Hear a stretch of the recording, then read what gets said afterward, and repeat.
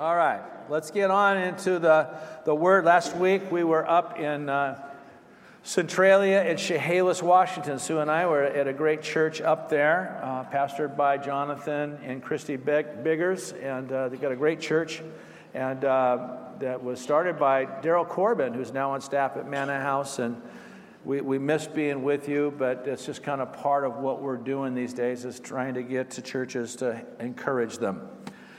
So the next 3 weeks, we want to address the subject of who we are and who we are as a church. And specifically today, I want to bring our focus today on really what are our values in who we are.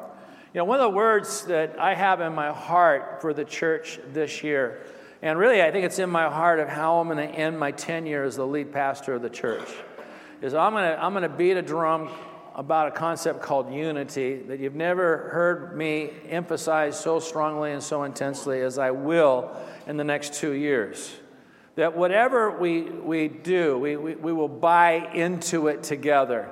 Now, we have diversity here. We have diversity of backgrounds. We have diversity of generations. We have diversity of opinions. We have diversity of gifts and abilities. We have diversities of theology.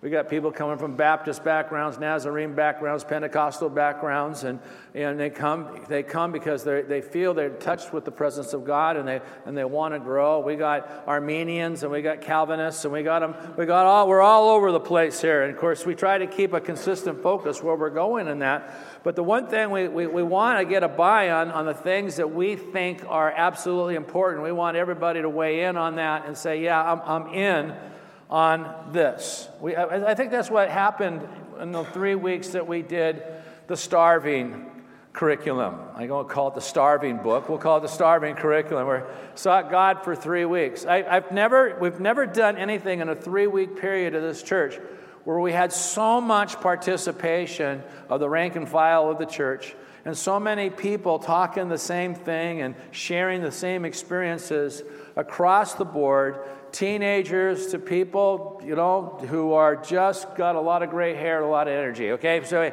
we crossed the span of that, and everyone was extremely excited and digging in on that. How many enjoyed that experience? It was powerful, and I think it had a transforming effect on our church because we all bought in.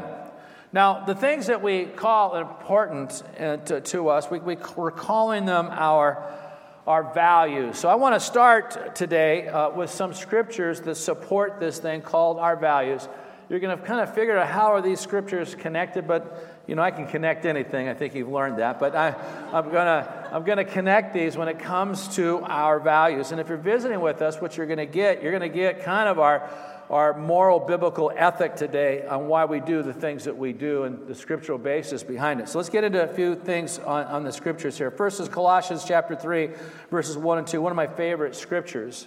It says, if then you have been raised with Christ. In other words, if you've been raised with Christ, our resurrection, where we are going to be called out of the grave, is an already reality. It's not something we wish for, it's a reality now. Everyone say now. Okay, so because of that, I have been forgiven. Because of that, I have been adopted. Because of that, I have access to God. Because of that, I have access to the Spirit of God. Because I have access to the Spirit of God, I got the mind of God. Because of that, I got the authority of heaven backing up. Because I've been raised with Christ. And I'm also lifted out of sin. We're going to have a baptism here on the 16th. And what happens when you come out of the water, you're being raised with Christ to live in the power of His Spirit. We've been raised with Christ. Because of that reality, and then one day we're going to dwell with Him for all eternity. Seek the things that are above where Christ is seated at the right hand of God. It's great to celebrate cultural things like today, the Super Bowl, and I looked up scores today, and the Trailblazers looks like they won. Was that 4th straight game? And and there are all sorts of things going on right now. It's fun. It's fun to have your hobbies and everything else, but we are to seek those things which are above, where Christ is seated at the right hand of God. Set your mind on things that are above, not on things that are on earth. What matters to us are those things that have eternal, not temporary values. Things like the establishment of the kingdom of God in the earth. Things like having a relationship with God that starts now and goes into all eternity. Things like chasing after God like we did in January. And we want to continue that so that we might know God deeper. I love the way Pastor Jess worded things and framed things. He's poetic. He's colorful. He uses a lot of words that brings a richness to a particular concept. We want to know, just not know God, but we want to know Him deeper. And we also want to make Him known, both here in our community, we want to make Him known far around the world. Come on, that's eternal. Now, health is important. Okay, I worked out this morning. I mean, on Sunday, I worked out today. I didn't get a chance to work out yesterday. I sweat and had to throw my clothes in the hamper because they stunk. Okay, I did the whole thing. Health is important, but if it's not tied to the eternal purpose of God, why so into that, Bob? So that I could run a full race. It's simple. I don't want to spend my last years not being able to function for the extension of the kingdom of God. You know, I want to be able to run through an airport with my suitcases. I want to be able to sleep on a hammock. I go to 5-star hotels sometimes when I'm not here. They're great hotels. You lay on your back, you can count them. 1, 2, 3, 4, 5. You didn't get the joke. But anyway. I got to be healthy. If it's tied to a purpose, it's good. Money's an important issue in many different ways. Just show me a person that has no money and doesn't know when they're going to get their next meal, and just tell me how happy they are.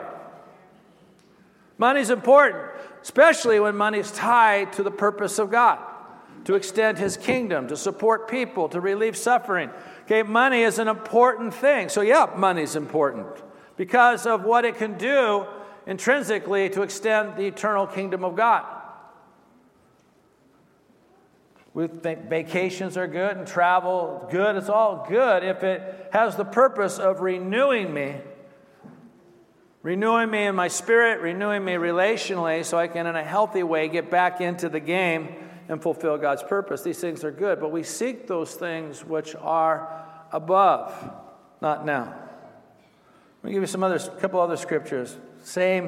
Same line, these two scriptures, but I want to emphasize something here. Whoever walks in integrity walks securely. How many people are glad that God's given you a secure life? But he who makes his ways crooked will be found out.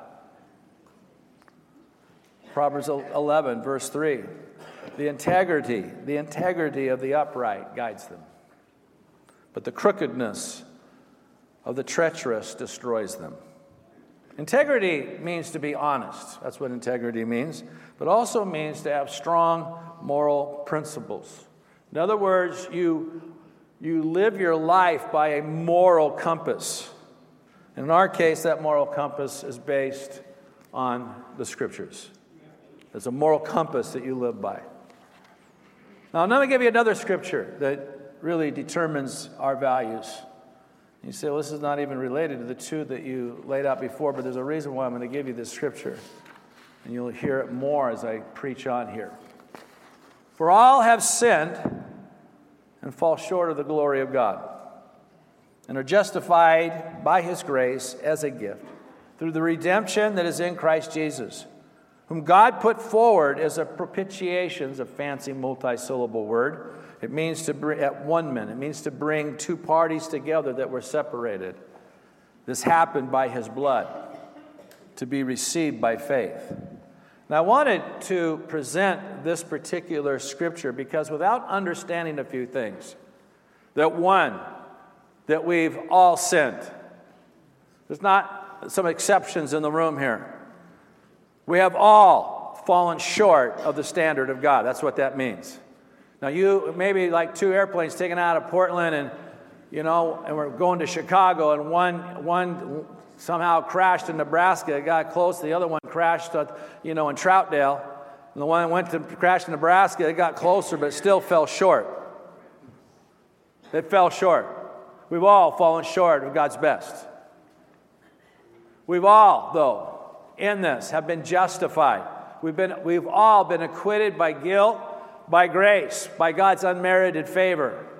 We've all have experienced that favor through what's called the redemption of Christ Jesus. In other words, he paid the price for that to take place. We've all been brought together with God in reconciliation because of the blood of Jesus. And we've all received all of that because of this thing called faith. Now, why is that important? Because unless I understand that, then every moral principle that I live by, every value I live by, I will try to live it by posturing myself to be morally superior to other people. That somehow, because I got these convictions and I got these values, I'm morally superior to you. When I've been quitted by all my guilt by the sacrifice of what Jesus has done, not me. I'll become a legalist. I will become one who tries to earn my salvation by being who I am in my own strength, and I'll begin to evaluate others as less than me, and I'll destroy my approach to God, and I'll destroy my approach to people. I've watched it destroy relationship after relationship after relationship. Beautiful picture in the picture of the tabernacle of Moses. If you know this story, it was when they got out of Egypt, God said, I want you to make me a temple tent. I want to be right in the middle of the camp. And of course, this tent really set the stage for how they were going to worship in a permanent temple later on. And it involved a number of pieces of furniture. And one was called the bronze altar, where they sacrificed animals pointing to Jesus. Blood had to be shed. Punishment had to be given in order to have access to God through a substitute. But the second thing the priests did, they were butchers. It was all dirty and dusty. Is they began to wash in this basin called the brass laver. They would wash themselves before they came into the place of God's presence. That original, basically, bath was made out of the looking glasses of the Egyptian women. So when I was washing myself as a priest in those days, I could see through the mirror in the back the blood that was shed for my sin. Sometimes we wash and we forget the cross. We mature and we forget the cross. We have victory, but we forget the cross. And what it does, it postures ourselves to be superior to other people. Makes us people that like to point out the failures of others and have more of kind of do things in my strength and my approach to God and people. Now, what are values? Before we get into it and rattle them off today, what are values? Well, values are these things. They're things or ideas that are important to us and reveal our beliefs and motives. They reveal our beliefs and motives. Behind what is important to us is a belief system, and what is important to us is a motive system.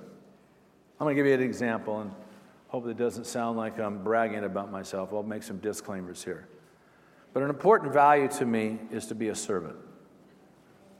That is something that's an absolute issue in my life, and I've carried that value even before I started City Harvest Church. It was something very, very important to me that I would be a servant. In other words, I wanted to try to live a life where God and other people were more important than me. So this is one of the reasons why I have a policy right now, with how crowded the parking lot is, that all staff has to park at Jason Lee. You don't have a parking space where it says Bishop Bob. Don't touch. This is pastor's parking. Don't touch that thing. Now, a lot of pastors do that, and I don't judge them. They need access to their office, but I wanted to live this out. It was important to me. That's why I believe so strongly that there's no task that's beneath my dignity. I'll have you to know that I am the sound man for women mentoring women.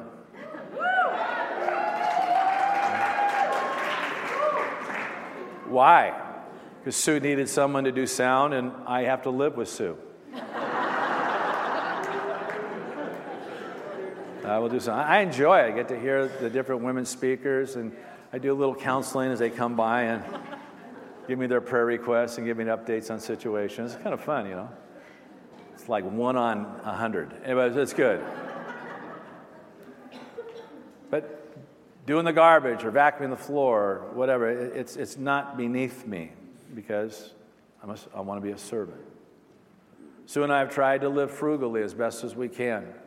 We enjoy good things in life, but we could buy more things, but we feel that not the image, it's just the finances, that we don't want to hurt the church.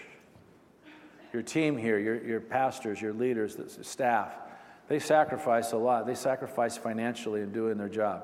There's been a lot of sacrifice to make this church move forward. I want to be a part of that sacrifice with them. It's just something that we do. Now, what's my belief system behind that?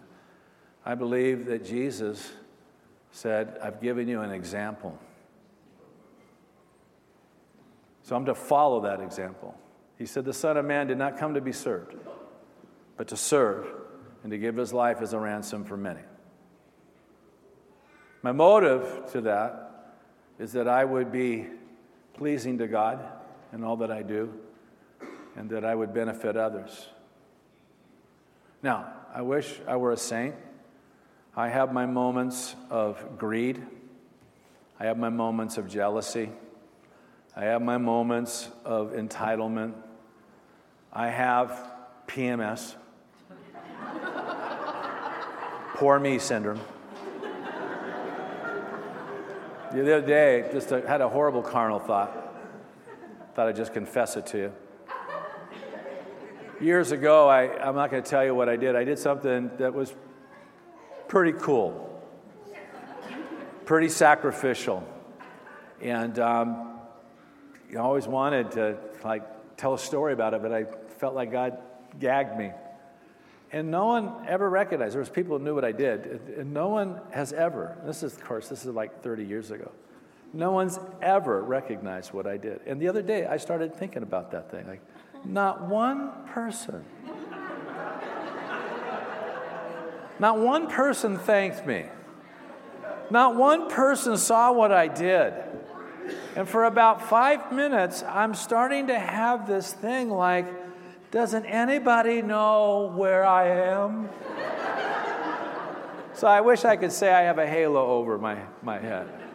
It's an ascribed value. It's not always actual in my life that to be a servant. That's important. That's a value that's backed by a belief system and by motives.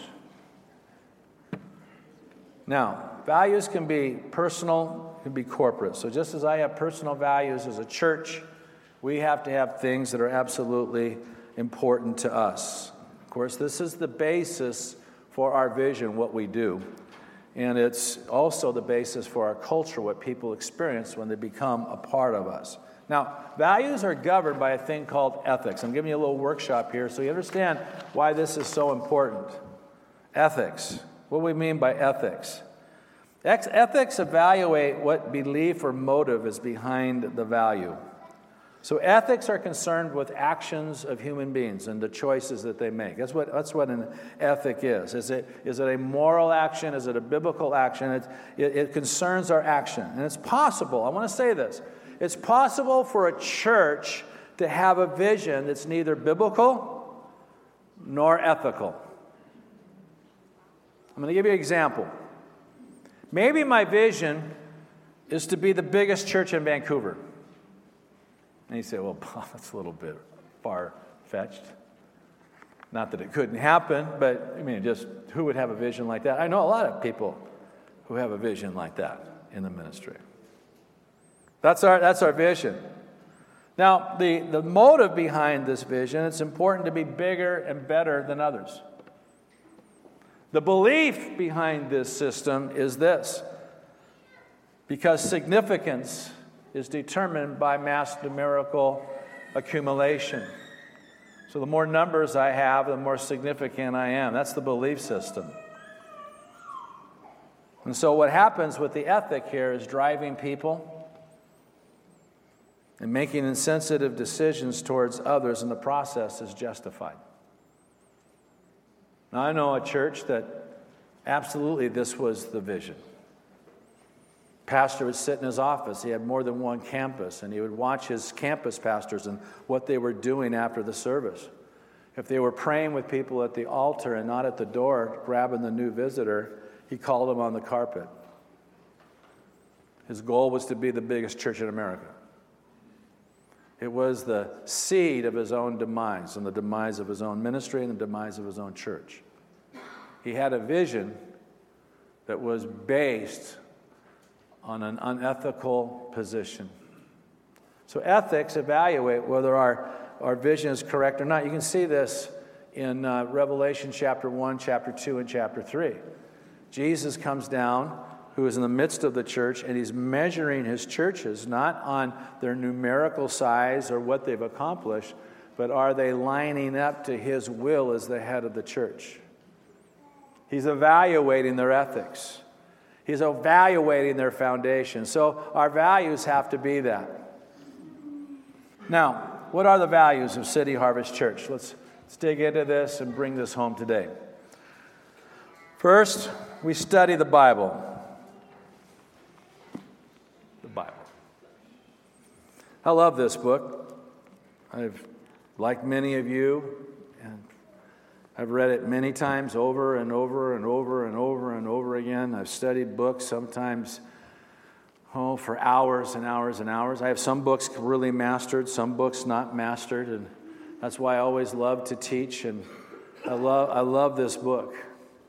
It's God-breathed. God breathed upon men who had limited knowledge of life, who had only the understanding of their own context of observation. He used them in their human frailty to breathe his thoughts, to reveal his plan and his nature, to reveal human history. And it's a fascinating book because it was written by 40, it matters who you think wrote the book of Hebrews, or 39 authors over 1,600 years on 3 different continents and 3 different languages. And yet we have one of the most unfolding progressive stories that could ever be contrived by any man. We call it the Bible. You know, as a pastor, I have observed over the years that people who love this word and apply it in their life have experienced great reward. I love Psalm 19 and verse 11. As David's talking about what the law of the Lord is, what it does. And he says in verse 11, yes, your servant finds moral guidance there in your commands and your judgments. Those who obey them receive a rich reward. Not just a reward, a rich reward. There have been times that I've sat at holidays, my kids, my grandkids, the blessing that Sue's put upon our house and our life and our marriage. I don't say this to make people who are going through rough times feel bad, because we've gone through our trials. But I'm just overwhelmed at how faithful God has been. I appreciated that song today about the goodness of God. Because as Sue and I, in our early 20s, said, we're going to build our marriage on this book. We're going to build our child raising on this book. We're going to build the way we handle money on this book. We're going to do it. We haven't done it perfectly, but we're committed to doing that. We have seen the faithfulness of God. And I have observed, as a pastor for tons of years, I won't even tell you how old. I saw my picture in the brochure. I am getting old. But I have observed that those who commit themselves to this word apply it in their life. I've seen them break family curses, change the course of what's been handed to them from generation to generation in the past, and change the whole course of their family tree. I've watched them prosper. I've watched them advance in life, and I've seen it by the hundreds, because they committed to the Word of God, and there was rich reward. We love to study the Bible. Wednesday nights, we're doing a Bible class every Wednesday night in the 3 trimesters of our church season. We're going to start an Old Testament survey starting this Wednesday night. We're going to take you in 2 trimesters through the Old Testament, and then we're going to go into the New Testament. It's going to be what we're going to do probably for a year. We're going to have child care, so come on out. You got to register for it. But we'd love to see you become a part of that and to learn the Word if you've never taken a survey class before. The second value that we have is this. The second value we have is we emphasize the work of grace. We emphasize the work of grace.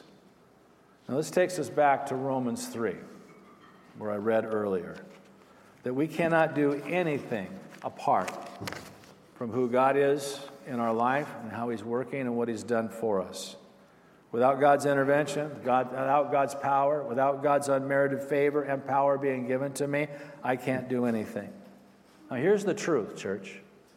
Jesus fulfilled the law. He fulfilled the law. He perfectly kept it as a sinless man, and He paid the penalty for violating it. And therefore, the law was set aside when it comes to the basis of how we stand before God. It's been fulfilled. We are now justified by faith. Now, this is such an important principle. It's not just, okay, yeah, Bob, you're like a broken record. No, it applies to everything I do in my Christian life. He fulfills it. This is why we can accept people where they're at. Where they're at in their process, because God's working on them. As the old saying goes, be patient with me. God's not done with me yet. How many people have wanted to tell somebody that? We're in a process. Because of what Jesus did for you, we can accept you, and you can accept me right where I'm at in that process. You say, where's the ethic, Pastor? The ethic is this. There's nothing that I can do apart from the work of Christ in my life. Paul said, Galatians 6:14, I will not boast in anything except one thing, the cross of the Lord Jesus Christ. That's it. That's it. Rich Froning, who is one of the top in the history of CrossFit, the top basically athlete in that particular world. I think he's 8-time world championship in the Reebok Open Games. He has a t-shirt that is produced by Rogue Fitness that has Galatians 6:14 down the side. If I'm going to boast in anything, I'm going to boast in the cross of the Lord Jesus Christ. Apart from Christ and His work, we're nothing. We want to emphasize that. But we believe in the work of that in people's lives, which leads, because of that value of grace, we believe, we encourage failures to become champions. There's two things about God that are true. First, He loves you. In your brokenness, in your twistedness, your weakness, and He loves you more than you can imagine. The second thing about God is He wants to be glorified. Isaiah 48, verse 11 says, I will share my glory with no one else. Well, how is God going to do that when it comes to you and I? He chooses people that natural man would look at and said, there's no way they could do that. So you say, man, God's called me. That's not a compliment. God uses me. That's not saying much about you. He chose you so no one would think you did it. Little Selah moment. Why would God choose me? So He could get some glory. Because man ain't going to point to you and say, man, look what you did. They would say stuff like, I can't believe this. This shocks me. All of a sudden, God gets the glory. You got a platform now. You got a platform. We encourage failures to become champions because God is going to glorify Himself through the least likely instrument He can find. Because we emphasize grace, we make disciples out of the uncommitted. You know, one thing I'm not interested in doing is discipling what I call recycled saints. What's a recycled saint? It's the person who's taken every class we've ever offered, who's been mentored by more pastors than we can provide. And they've just been discipled and mentored and discipled and taken classes, and they're just the same person. Jesus didn't say go make disciples out of one person. He said go make disciples out of idol worshipers.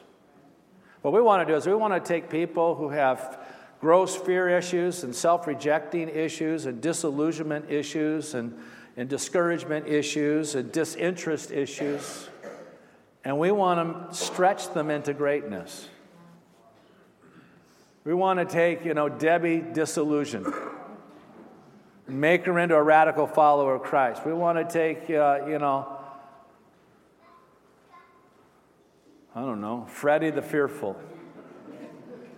Make him into a radical follower of Jesus. We want to stretch them. We want to take Hannah, the half-committed, stretch her into greatness. It's kind of like when Jesus hands a pastor his team, it should not be too impressive. Like, this is my team. I got a person who's got serious self-rejection issues. I got a person who's got serious addiction issues. I got a person who's disillusioned. This person barely has faith. That person has a horrible attitude. Those guys are half committed. What am I supposed to do with this team? Win the Super Bowl? Extend the kingdom of God to the nations of the earth? With this team? Give me a team, Lord. Give me a team. I have pastors call me all the time. Bob, can you give us somebody for a youth pastor? Bob, can you give us a worship leader? And I say, well, why don't you do this? Why don't you find a few potential people at your church, send us to, they can stay at my house for 3 months, we'll pour into them, we'll give every tool they can, and we'll send them back to you, and they'll start producing. No, I have no one. And I actually get a little almost angry. I said, well, you want to know why I have them? Because when no one would give them a chance or believe in them, we called them into greatness. And we called it out of them. And now it's a finished product, you want them. You're called to take failures and make them into champions. The uncommitted, make them into radical followers of Jesus. That's what Jesus did. Because we emphasize grace then, we build leaders. We build leaders. Ordinary leaders who, by their submission to the work of God in their life and trusting in God's powers, they attempt extraordinary things for God. I'll never forget by my own confession, having Andre Provost in my office. So when Andre first came to this church, and if you don't know who Andre is, he's now in Thailand planting churches. Because he was very socially awkward. I'm just going to be real truthful about Andre. And I said, man, Pete goes, Bob, you got to talk to this guy. He really wants to go to Thailand. I'm going, oh, Pete. And so I'm sitting in my office, and Andre starts off this way. He goes, Pastor, I know that I'm a little different, and I'm kind of awkward the way I communicate, but I have a level of Asperger's. Well, first I felt shamed. Okay. And he goes, we spent, I don't know how many years planting churches in Thailand. So you've already done this. Yeah, and they have fruit out of nothing. We take ordinary people and we get them to believe that they can do extraordinary things for God. I had a coach when I was in high school. His name was Zeke Zimmerman. And he was the greatest motivator I've ever met in my life. The way he motivated you is by lying. And he would like pull someone like Pasquale out of class. Hey, Pablo. Oh, Pasquale. He goes, I saw you running the other day in gym. Oh, yeah, I did. I'm telling you, I saw that stride. I saw your form. You come out for track, I'll get you to break the 4-minute mile in 2 years. Come out to track. He had everybody coming out for track and field. Everybody. But you know what? He was my neighbor, and he moved. He was actually a Mormon. Don't lose the story here, okay? And he was on his way to Utah, and I was helping him move. He called me Mac. I was 13 years old. I was about 135 pounds, slower than molasses. He called me Mac. I'm in the truck, I was with Zeke. He goes, Mac, you're what us coaches call 1 out of 1,000.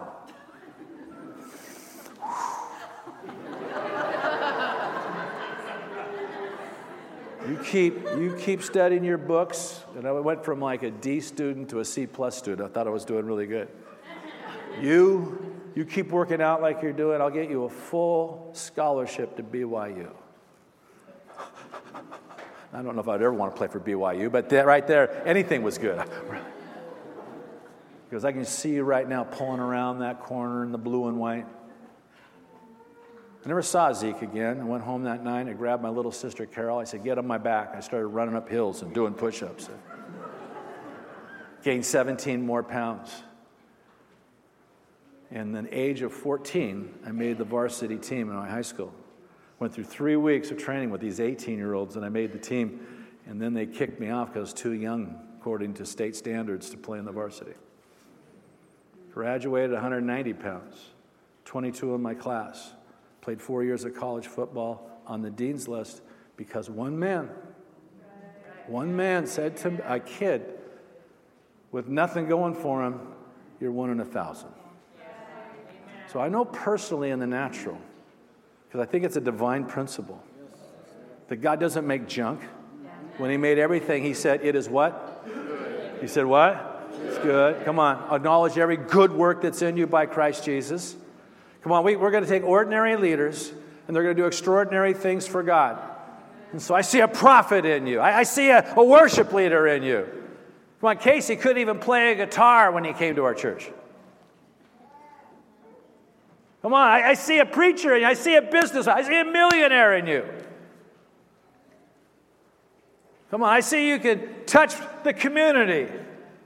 Well, we got to speak life into one another. We want to take ordinary people to do extraordinary things for God. We passionately worship, as you saw today. We recognize that everything's from Him, and everything's through Him, and everything's to Him. We're greatly appreciative of all that He has done and all who He is. Come on, we're overwhelmed with Him because of grace. Because of grace, we live in community. We live in community. Come on, I've been accepted. I have been adopted because of the merits of Christ. Therefore, as God has put His love on me, I got to recognize that God has loved you the same way, and He's justified you and acquitted you from guilt and adopted you and received you, so therefore I receive you. Because God values you, I value you. And we do that by living with each other and living out our faith. Because of what? Because we emphasize grace, we build families. It's interesting as you look at the book of Ephesians that we studied last summer. It has a beautiful progression in that. And in 2:8, you know the verse, Paul says that we're saved by grace. In verse 10 of chapter 2, he says this, that we are His poema. We are His artwork. We are His masterpiece of painting and sculpting and crafting together, you and I. He's waving you before the world on what He's formed in you. Then he gives a lot of practical steps of living this out practically. And in verse 18, he tells us to be filled with the Spirit. Now, as good Pentecostals, we interpret that this way. Being filled with the Spirit, we lay hands on people, they recover, we speak in tongues, we lift our hands, we shout, we prophesy, you know. Sometimes people walk up to me and goes, you got a word for me? Oh, just hang on there. Let me just draw it out of here. You know? Well, we believe that's what we think it is. But it's interesting in verse 21. Paul said, at working that Spirit-filled life out, he says, submit to one another in the reverence of Christ. And then what he does, he takes being submitted to one another, in other words, offer ourselves to one another, he ties it to marriage. That just as in the Godhead, the Father and the Son are equal, they have two distinct roles. And in marriage, husband and wife are equal, but they have different roles. There's a protective covering side to the husband as head of the house. There's a wife who responds to that, but also compliments her husband. What I mean by compliment her husband, it's not, way to go, Pete! Okay, it's not what I'm talking about. That's not compliment. It's making up where Pete's lacking. The two are a team in equality. And in that equality, as they submit to one another, they offer themselves to one another. They work as a team. They die to themselves for one another. It's not in marriage, you just completely, and you make me succeed by fullest potential. And if you don't meet all my needs, I'm done. We're not compatible. No, wait, I die for Sue. I live my life for Sue. I lay my life down for Sue. Why? Because Christ laid his life down for me. And in that, we raise a generation of children that they might know God and extend his kingdom throughout the earth. Because of grace, we build families. Because of grace, we develop spiritual gifts of every member of the church. A great prophetic word by our elder Doran today. And we're saved by grace, but we're also given abilities by grace. God just doesn't give you forgiveness, he gives you force, he gives you power by his unmerited favor. I love what Peter said to the man he said to basically the crowd when he raised the man at the gate of Beautiful in the book of Acts. He says, "Why are you gazing at me when this man was made well? That by my godliness or by my power, this man would be made well." Why are you gazing at me? It's by the name of Jesus this man walks. Why would God use you? Because he chose to use you. But I'm unworthy. Absolutely. I remember listening to a teaching of Bill Shiler years ago where he talked about why doesn't God tie character to the gifts of the Spirit? Bill, you may remember teaching this. Because if that were the case, I would want to become pure because I wanted to get something from God. Scary thing is God uses me apart from me. And I could be used by him and not doing well. It forces me to search my heart. The word for gift, charisma, comes from the Greek word charis, where we get the Greek word grace from. It's a grace gift. But as the prophetic word said, and in my notes it says, he didn't give it to you for you. He gave it to you for others. You're a gift to the church. Everything God wants to do through you is a gift to others. And of course, because of the grace of God then, we plant churches globally. We want to make him known. As the Father sent the Son, and so the Son and the Father sent us the Holy Spirit to empower us, and the Son, according to John 20, sends us now. He says, the Father sent me, so I send you. And we're going to go make him known in Vancouver, in the nation, in the nations of the earth. It's that simple. Because of grace. Paul said, I'm a debtor to the Jew, the Greek, the barbarian, the Roman. Why? In other words, I have an obligation. Why? Because of his call, but also out of appreciation for what Jesus did for him. He now extends that to others. This is who we are. This is City Harvest Church. This is why we believe what we believe. This is why we do what we do. This is why when you're with me, and if anybody's ever got any coaching from me, he said, you just kind of spill your weaknesses on Bob and all your pain. He just starts laughing. Why? Why am I so joyful? Because I see that God's going to make you into a champion. Because I see that God's got you a place where you're not trusting yourself, you're trusting in him. And you're a place for him to really start doing some wonderful things in your life.